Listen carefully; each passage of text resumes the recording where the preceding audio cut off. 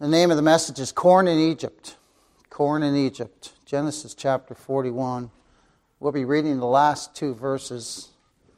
But first of all, I'd like to have a little introduction. Now in our study so far, we've seen how our great God has exalted Joseph to the position of prime minister over all of Egypt. He's the only one over him is Pharaoh. And Pharaoh has said, everything's in your hands. Everything's in your hands. He's only answerable to the king of Egypt. And Joseph was the only fit person also. We'll see. He was the only fit person to open the storehouses. As he had prophesied about the famine, and no one else was able to interpret Pharaoh's dream, but Joseph did. And how did he do it? Well, he did it by the power of God, beloved. He did it by the power of God. Because God gave him an understanding of Pharaoh's dreams. See, it always goes back to our God. It always goes back to him. And Joseph had planned the crops and the storehouses, and he purchased the corn when it was at a really reasonable price because there was plenty for 7 years. And it had been stored up in these storehouses all across the land of Egypt. And beloved of God, only the Lord Jesus Christ, only the Lord Jesus Christ is qualified, is fit and qualified to open the storehouse of mercy to sinners. He's the only one. He's the only one. Joseph being a type of Christ, he was the only one who was fit to open the storehouses in Egypt. But our Lord Jesus Christ, he's the only one to open the storehouses of mercy, of God's mercy to sinners. Because he's the one who's full of grace and truth. Full of grace and truth. And innumerable blessings are in him for the believer. We can't number our blessings, beloved. We can't number them. And the Word of God, the second person of the Trinity, foreknew the fall and famine of human nature. And the Father, the Word, and the Holy Spirit purposed and planned. They purposed and planned in eternity the everlasting covenant of mercy whereby they would save a people. They would save a people. All purposed and planned by God and then executed by God. And all by His almighty power. All by His almighty power. And then the Word of God became flesh. After it was purposed and planned at the appointed time. At God's appointed time. The Word of God. The second person of the Trinity became flesh. And dwelt among us. Dwelt among us. Bone of our bone and flesh of our flesh. You came in the likeness of human flesh and obeyed the law in order that His people might have a perfect righteousness before God, in order that we might be redeemed and saved from our sins. And He died on Calvary's cross that we might all be justified in God's sight. Because we can never justify ourselves, can we? Before God. And it is the Word of God, Christ, who filled the storehouses of God's blessing with grace and mercy for us. And we come and feast, don't we? We come and feast, beloved. We saw our need, we're starving. And saw our need, and He draws us. The Holy Spirit draws us to Christ. And only Christ has the wisdom to distribute the spiritual blessings of God. He alone is the bread come down from heaven, isn't He? He alone. And the only place where food can be found for bankrupt sinners is in Christ. Nowhere else.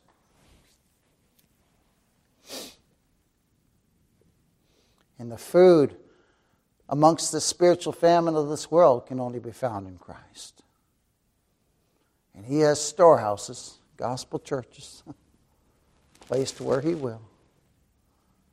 And God's people, we come and feast, don't we? We feast on Christ. And only He can open the storehouse. Only He can give us an understanding. Hey, only He can give us an understanding of who He is. Only He can feed us. Only Christ and Christ alone. And the Lord Jesus Christ, our heavenly Joseph, opens the storehouse of grace to Jew and Gentile. To Jew and Gentile. To bond and free. To barbarian, Scythian, bond and free. And whosoever will, let him take of the water of life. Right? You know, the famine in our world right now is universal. Oh, there's a famine. And the command to repent and come to Christ is universal. It goes out there, doesn't it? It's universal. The command to repent and come to Christ is universal. And you know what? The Scripture says He is able. He is able. He's able to save to the uttermost all who come to God by Him. He's able. We're seeing today's message that we have no ability unless God moves in our lives and intervenes in our lives. Our last study, we left off at verse 55 of Genesis chapter 41. We'll look at verses 56 and 57 this morning, where we have seen Joseph open the storehouses and all the nations come to Egypt for corn. All the nations. There's a famine in all the nations round about them. 7 years. 7 years of famine. But there's corn in Egypt. There's corn in Egypt. And this famine was, again, not just great in Egypt, it was great in all the lands. Look at verse 56 and 57 of Genesis 41. And the famine was over all the face of the earth. And remember who sent this famine. All right? Our God is sovereign over all things. He sent the 7 years of plenty, and He sent the 7 years of famine. Look at this. It was over all the face of the earth. And Joseph opened all the storehouses and sold unto the Egyptians, and the famine waxed sore in the land of Egypt. There was nowhere else to go to get food except to Joseph. Look at this. And not just the citizens of Egypt and the people of Egypt go to Joseph. It says in verse 57, and all the countries came into Egypt to Joseph for to buy corn, because the famine was so sore in all lands. See, word had went out, beloved. There's corn in Egypt. And it went out by the sovereign power of God. And there was only one place where you could get corn during this famine. And He would make bread and all kinds of things from the corn. And so take note, as we've seen all through this study, the unfolding plan and purpose of God in sending Joseph down to Egypt. And we see here that in these 2 verses of Holy Scripture, that the Holy Spirit continues to reveal to us the purpose of God in sending Joseph down to Egypt. See, Joseph, when he was thrown into that pit, had no idea what the Lord had in store for him, did he? 13 long years later, now he's exalted by our great God to the second in command over all of Egypt. And everyone has to come to him if they want corn. Joseph again went down to Egypt, was sent down to Egypt and to manifest the sovereign almighty power of God in delivering His people from Egyptian bondage. Because remember, he sent down to Egypt, and Jacob, we're going to see in later study, he's going to come down with all of Israel. And they're going to be in bondage for 400 years. And at the appointed time, God's going to deliver them from that. All according to the plan and purpose of our great God. And He will deliver them from the bondage which they'll be placed in. And what will that do? That'll bring great glory to our God, won't it? Great glory to our God. And by God's will and purpose being worked out, we see that word's gotten back again to Jacob. Look at verse 1 and 2 of Genesis chapter 42. Word's gotten back to Jacob. He's heard that there was a place where corn could be purchased. And this is good news. This is good news. During a famine, this is really good news. They have a need, don't they? And just like everyone else had a need, and they went down to Egypt to see Joseph. Those who didn't go down to see Joseph probably perished. But the good news. Good news has come during a famine. And it can't be kept secret, can it? It can't be kept secret, beloved. No. Therefore Jacob had heard about the corn down in Egypt, possibly from those who are traveling back through where he lives to go back to their homes. They may have purchased corn already and they're heading back home. I imagine through the caravans, different trade caravans, word would spread real fast. There's corn in Egypt. There's corn in Egypt. Let's read verses 1 and 2 of Genesis chapter 42. Now when Jacob saw that there was corn in Egypt, Jacob said unto his sons, Why do you look one upon another? And he said, Behold, I have heard that there is corn in Egypt. Get you down thither and buy for us from thence, that we may live and not die. And note in verse 1, Jacob says to his sons, Why do you look upon one another? What are you doing staring at one another? Right? You ever heard that? You ever heard that from your parents? I heard that from my parents with my brothers. What are y'all doing? We're looking at you. Get going and do that. Oh my. They're looking upon one another and they're not able to help one another, are they? Out of the state that they're in. They're not able to help one another. They're all in the same boat. They're all in the same state, hopeless, helpless. And not one of them could provide for the needs of the whole. Not one of them. This is us in our natural state. This is us in our natural state, beloved. We're born into this state, helpless, hopeless spiritually. And our spiritual needs are not going to be met by any of Adam's race. You can't meet my spiritual needs and I can't meet your spiritual needs. No. Not at all. I can't even meet my own spiritual needs. Neither can anyone in this world. We must go to the one place, the one person, where all our spiritual needs are met. And that is the Lord Jesus Christ. That's the Lord Jesus Christ. God incarnated in the flesh, and all that a sinner needs, is found in Christ. Everything. Everything a sinner needs is found in Christ. So we see Jacob tell his sons that he's heard there's corn in Egypt. He tells his sons in verse 2 to go and buy some, that we might live and not die. That we might live and not die. Now again, this has all been planned and purposed by our great God, and it's all coming to pass according to His divine power, beloved. That's always important to remember. All by His divine will and power. This is all occurring. And now we see it being executed, beloved. Planned and purposed, now we see it executed by God's sovereign will. By His power. And take note again that there was only one place and one person they could go to for corn. Everybody was answerable to Joseph. Everybody. And at his command, the corn was distributed and given to whom he pleases. Right?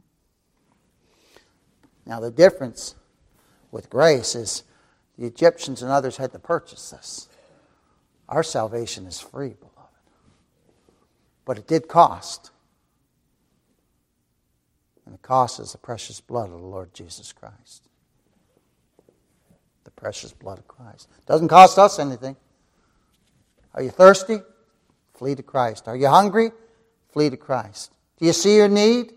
Your desperate need to be saved? Flee to Christ. He's the only hope for sinners. And our dear brother Jacob, he knew that this was a matter of life and death. He knew that, didn't he? And he tells his sons, you must go down to Egypt. Well, the gospel preacher stands and says, flee to Christ. He's the only hope for sinners. Or you're going to die in your sins and perish and spend eternity in hell. My. There's only one hope, and that's Christ. And you know what it is that brings men and women to Christ?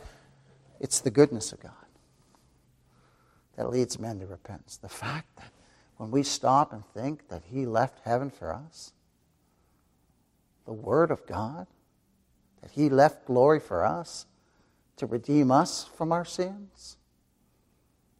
The King of glory, the one who has all power and majesty, did that for me. Oh my. Oh my. What a Savior. What a Redeemer is Jesus Christ, our Lord. So we can see again very clearly that the purpose of God in bringing that famine upon the land, and remember, this was all an exercise of His almighty power. All an exercise of His almighty powers. He alone, again, bought the 7 years of plenty in order that the storehouses might be filled. And then He alone, again, by His almighty power, has bought this famine, this great famine, to come to pass. Again, that His will and His purpose might be accomplished. And He had purposed to get His people down to Egypt, didn't He? He told Abraham that. And Joseph goes down before his people to keep them alive. To keep them alive. Now our great God, He sends His preachers where there's sheep, and He sends His sheep to the storehouses, doesn't He? He does. Where the gospel is being preached and proclaimed, and it's all purposed and planned and executed by our great God. There's not one person here today who's here by accident. It's planned and purposed by God. That's amazing. And it wasn't by accident that you who believe were where you were when you heard the gospel. That was all planned and purposed by God. That you would flee to the one storehouse, the one who has all blessings, the heavenly Joseph, the Lord Jesus Christ.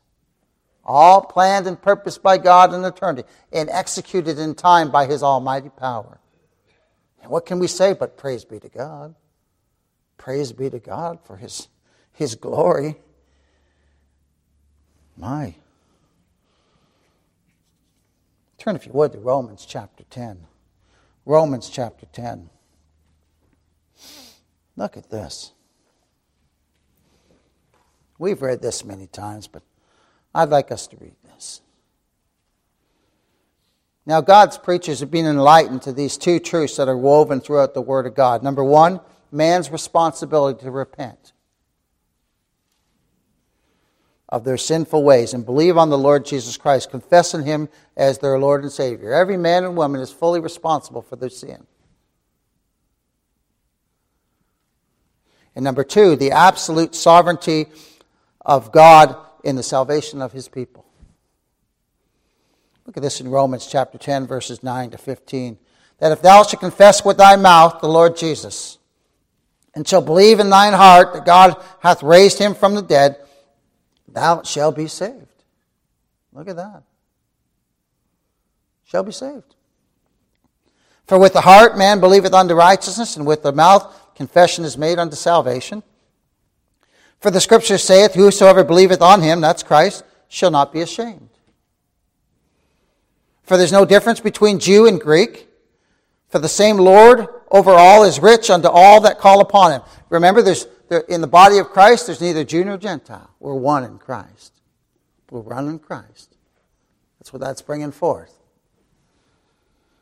For whosoever shall call upon the name of the Lord shall be saved. What a glorious truth. How shall they call on Him in whom they've not believed? Right? And how shall they believe in Him of whom they have not heard? And how shall they hear without a preacher? And how shall they preach except they be sent? As it is written, how beautiful are the feet of them that preach the gospel of peace and bring glad tidings of good things. So again, two things that every gospel preacher, two things that are interwoven throughout the Word of God. Man's responsibility to repent of their sins and the sovereignty of God in salvation. God commands all men everywhere and women everywhere to repent. That's man's responsibility. And beloved, it is God who grants repentance unto life. All by His sovereign power. And this magnifies the sovereignty of God in salvation. Whosoever shall call upon the name of the Lord, we saw there, shall be saved. It's the responsibility of man to call upon the name of the Lord. The promise is unto you and to your children and to all that are afar off, even as many as our Lord shall call. Acts 2:39. And then the sovereignty of God in salvation. He must first call us. He must first call us, or we'll never call upon Him. How shall they call on Him in whom they've not believed? How are they going to call on God if they've not believed on Him?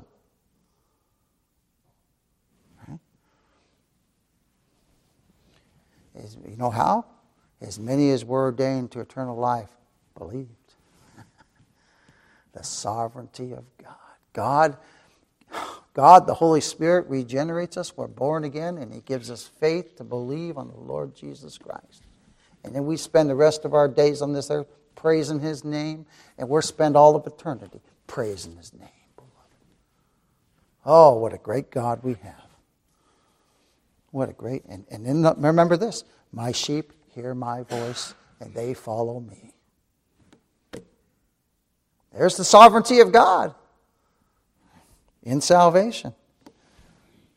And how shall they hear without a preacher? And how shall they preach except they be sent? So both the responsibility of man and the sovereignty of God are clearly taught in the Holy Scriptures, beloved. And gospel preachers must declare both truths. We must declare both truths.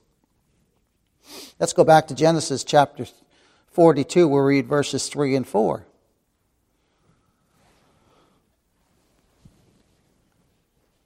And Joseph's 10 brethren went down to buy corn in Egypt. Verse 3. But Benjamin, Joseph's brother Jacob, sent not with his brethren. But Benjamin, Joseph's brother Jacob, sent not with his brethren, for he said, lest peradventure mischief befall him. So let us remember the last state we saw Jacob in. Turn over to chapter 37. Let us remember the last state we saw Jacob in. When Jacob had been told that Joseph was killed by wild animals. When his brethren lied to Jacob and told him, well, Joseph's dead. And we'll see the reason why Joseph held Benjamin back. We'll see why. Look at this, Genesis 37 verses 34 and 35. And Jacob rent his clothes and put sackcloth upon his loins and mourned for his son many days.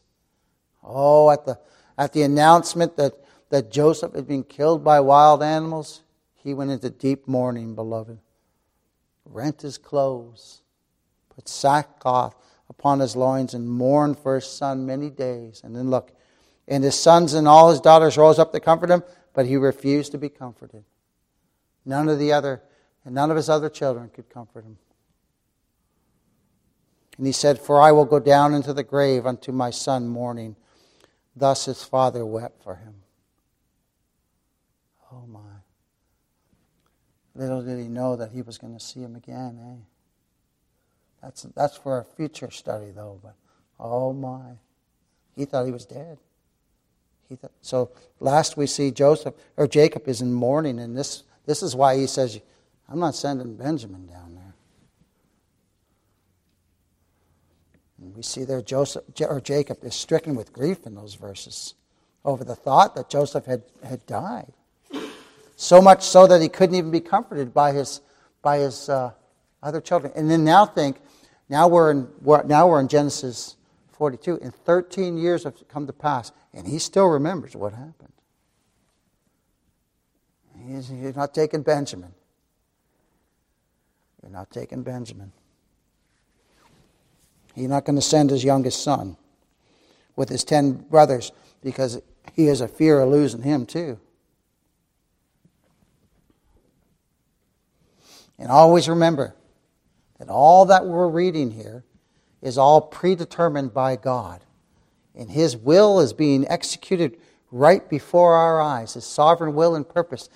This is why I love this study of Joseph, because we see right down into the life of Joseph and how the Lord is just moving. And He does the same for us, beloved. He guides us, directs us, takes care of us. He says, I'll never leave you nor forsake you.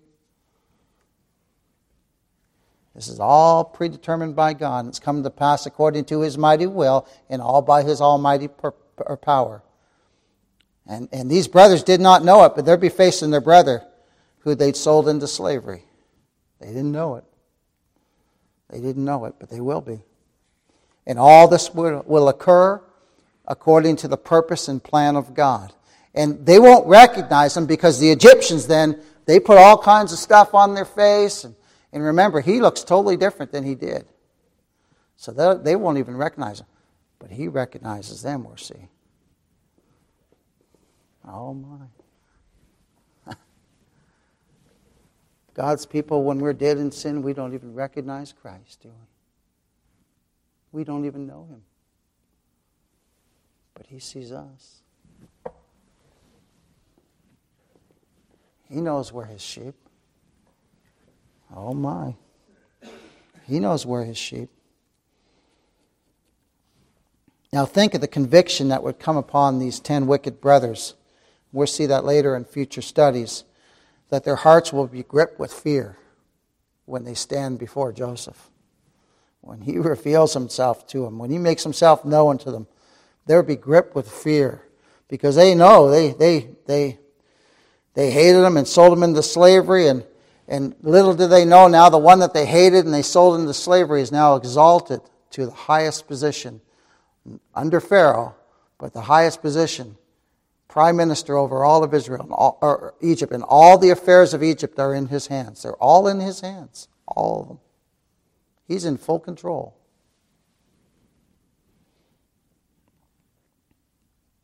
And again, this is what our God does when He regenerates us, His chosen people. All of us at one time hated Christ without a cause. Hated the Christ of the Bible. But now we rejoice to see His face. We rejoice to see His face. And remember that there is nothing that can be or has ever pointed to in the life of our Redeemer that was even objectable or questionable, let alone a cause for hatred. And yet He was hated without a cause. He was despised and rejected, a man of sorrows and acquainted with grief. He was perfect, without flaw, the sinless, spotless Lamb of God, and man hated Him. Man hated Him. Everything about Him was pure and good in His life and in His death. The law of God, He upheld it perfectly. Perfectly. For us. Perfectly. He obeyed and exemplified it. He did everything that was demanded of God for us. And the doctrine that He taught was pure doctrine. And His works were works of mercy, weren't they? They were works of mercy. He was kind and tender, and He went about doing good, beloved. And yet He was hated for it. Yet He was hated for it. And there was no cause for it. The Lord of glory was hated of all men in this world, and He still is. Natural man does not love Christ. They may love a Christ of their imagination or a God of their imagination, but they hate the God of the Bible. I've told you many times when I was confronted with an electing God. When I was in religion, I got so mad. So mad. I stormed out of the guy's office. Oh, how prideful. But now I love the fact that God is an electing, choosing God. Because I never would have chosen him if he hadn't chosen me. And it's the same for every one of you. Every one of us who are God's children. His amazing grace, beloved. It's amazing mercy. And he's hated by men without a cause, and that's exactly how he saves sinful men and women who hate him without a cause. You know how he saves us? Freely by his grace. Freely by his grace. Saves us without a cause. There's nothing good in us. But God in his mercy and his grace saves his people from their sins. This is amazing grace. This is matchless grace. And it's God and God alone who must convict us of our sinful enmity that's in our natural heart against him. And against Jesus Christ, his Son. Against his glorious gospel. And before godly sorrow will grip our hearts and make us aware of how helpless and hopeless we are, only the Holy Spirit can reveal that to us. And that's when we see our need. When God shows us our need.